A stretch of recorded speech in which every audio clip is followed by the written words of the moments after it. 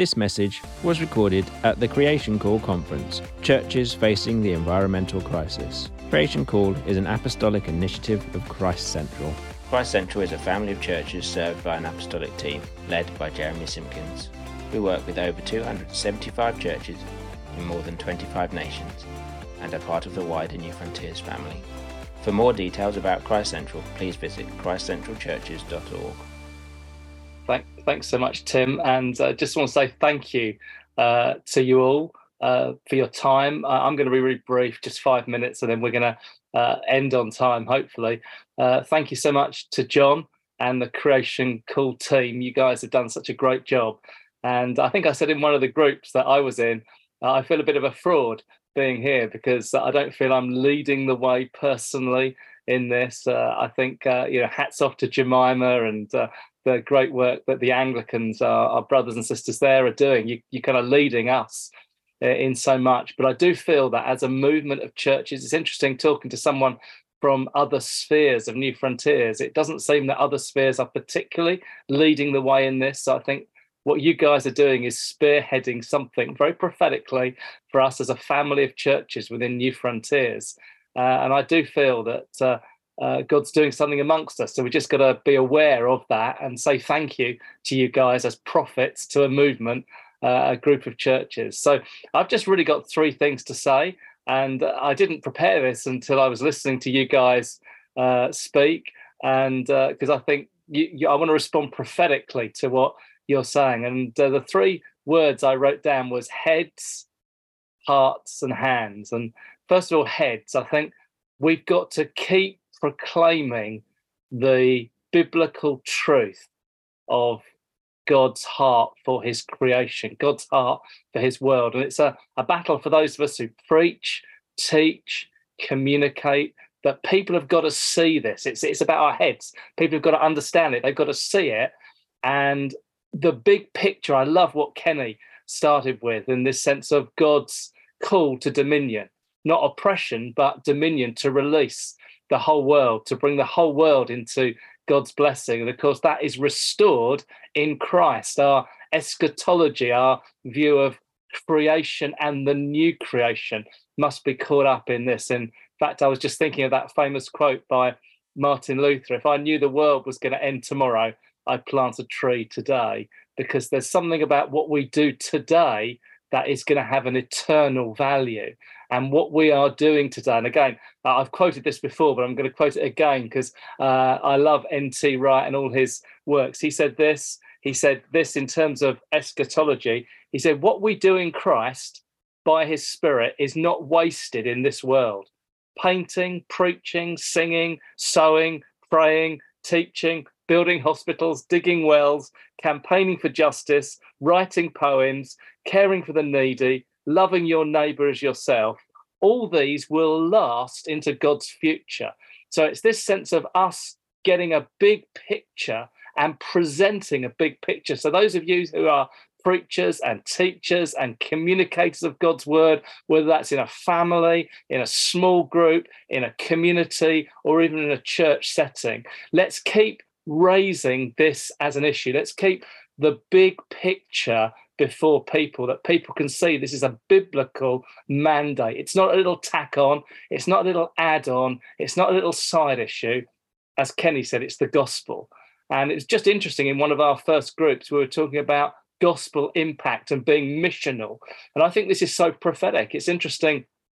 I grew up in the 1960s where questions of morality were the order of the day. Is it right or wrong? And we talked a lot about sin and guilt and Jesus paying the price on a cross. And that's good. That's the gospel. It's right that we do that. I've just come back from the Middle East, and my friends there talk a lot about honor and shame.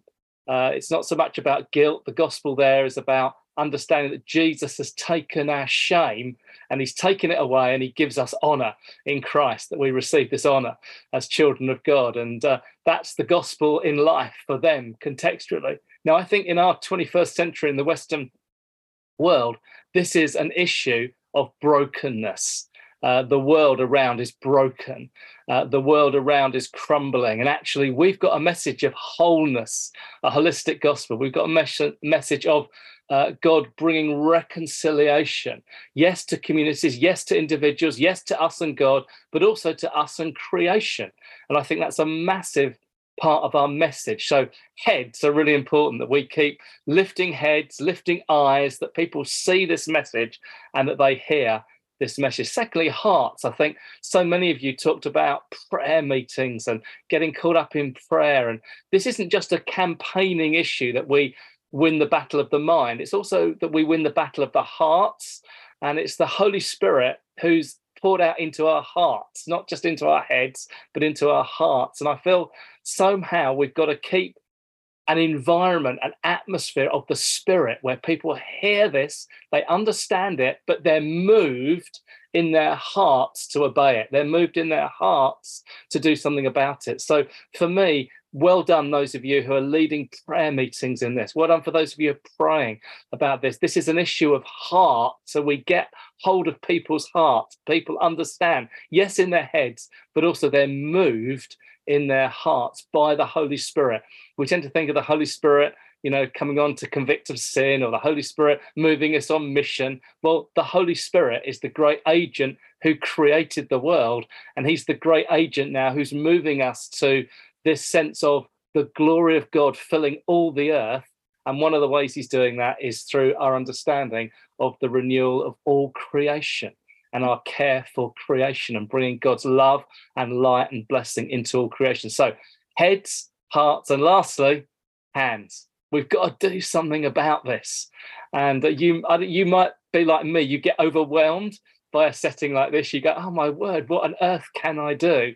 But what I've been moved today is from individual stories, whether it's Kenny in Northern Ireland, whether it's our friends in the Anglican Church, whether it's something that's happening in Leeds or Harrogate, or whether it's something that's going on in a local church. God wants you to do something about this today.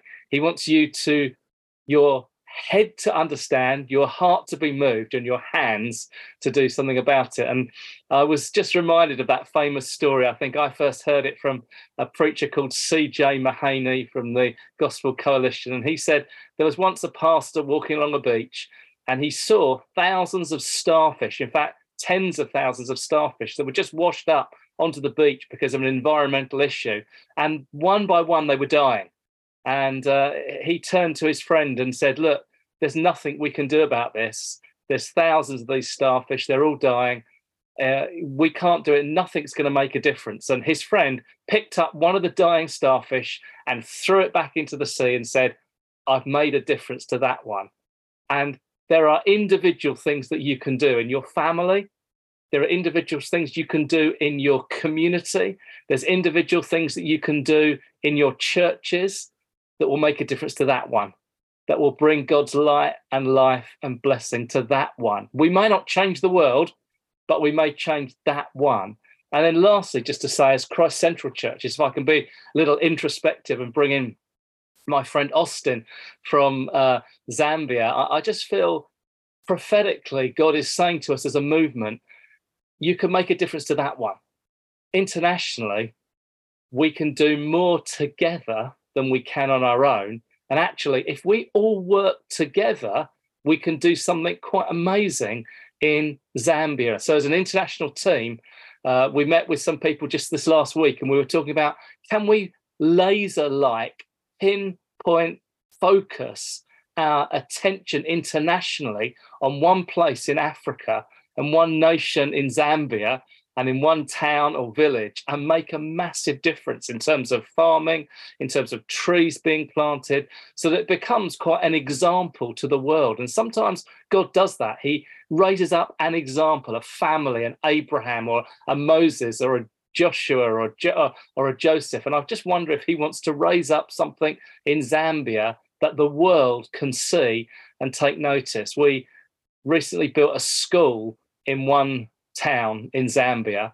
This week, it had the top results of all the nation in that one school. And suddenly the nation's media are looking at their education. Now, could the nation's media, could the international media look in and say, wow, the church does care. The church is making an impact, and it's making an impact specifically in this nation, in this city. So I want to end by saying thank you John's asked me to pray as we go. Thank you for your time. Thank you for your energy. Lord, I pray for our heads to see, understand, preach, declare, see your big picture in this. I pray for our hearts to be moved by the Spirit as we pray.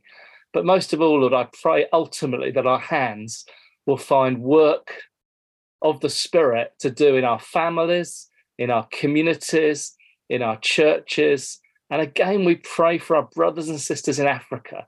Lord, we ask you that we could together make an impact in that nation, in those areas. We ask that in the name of Jesus. Amen.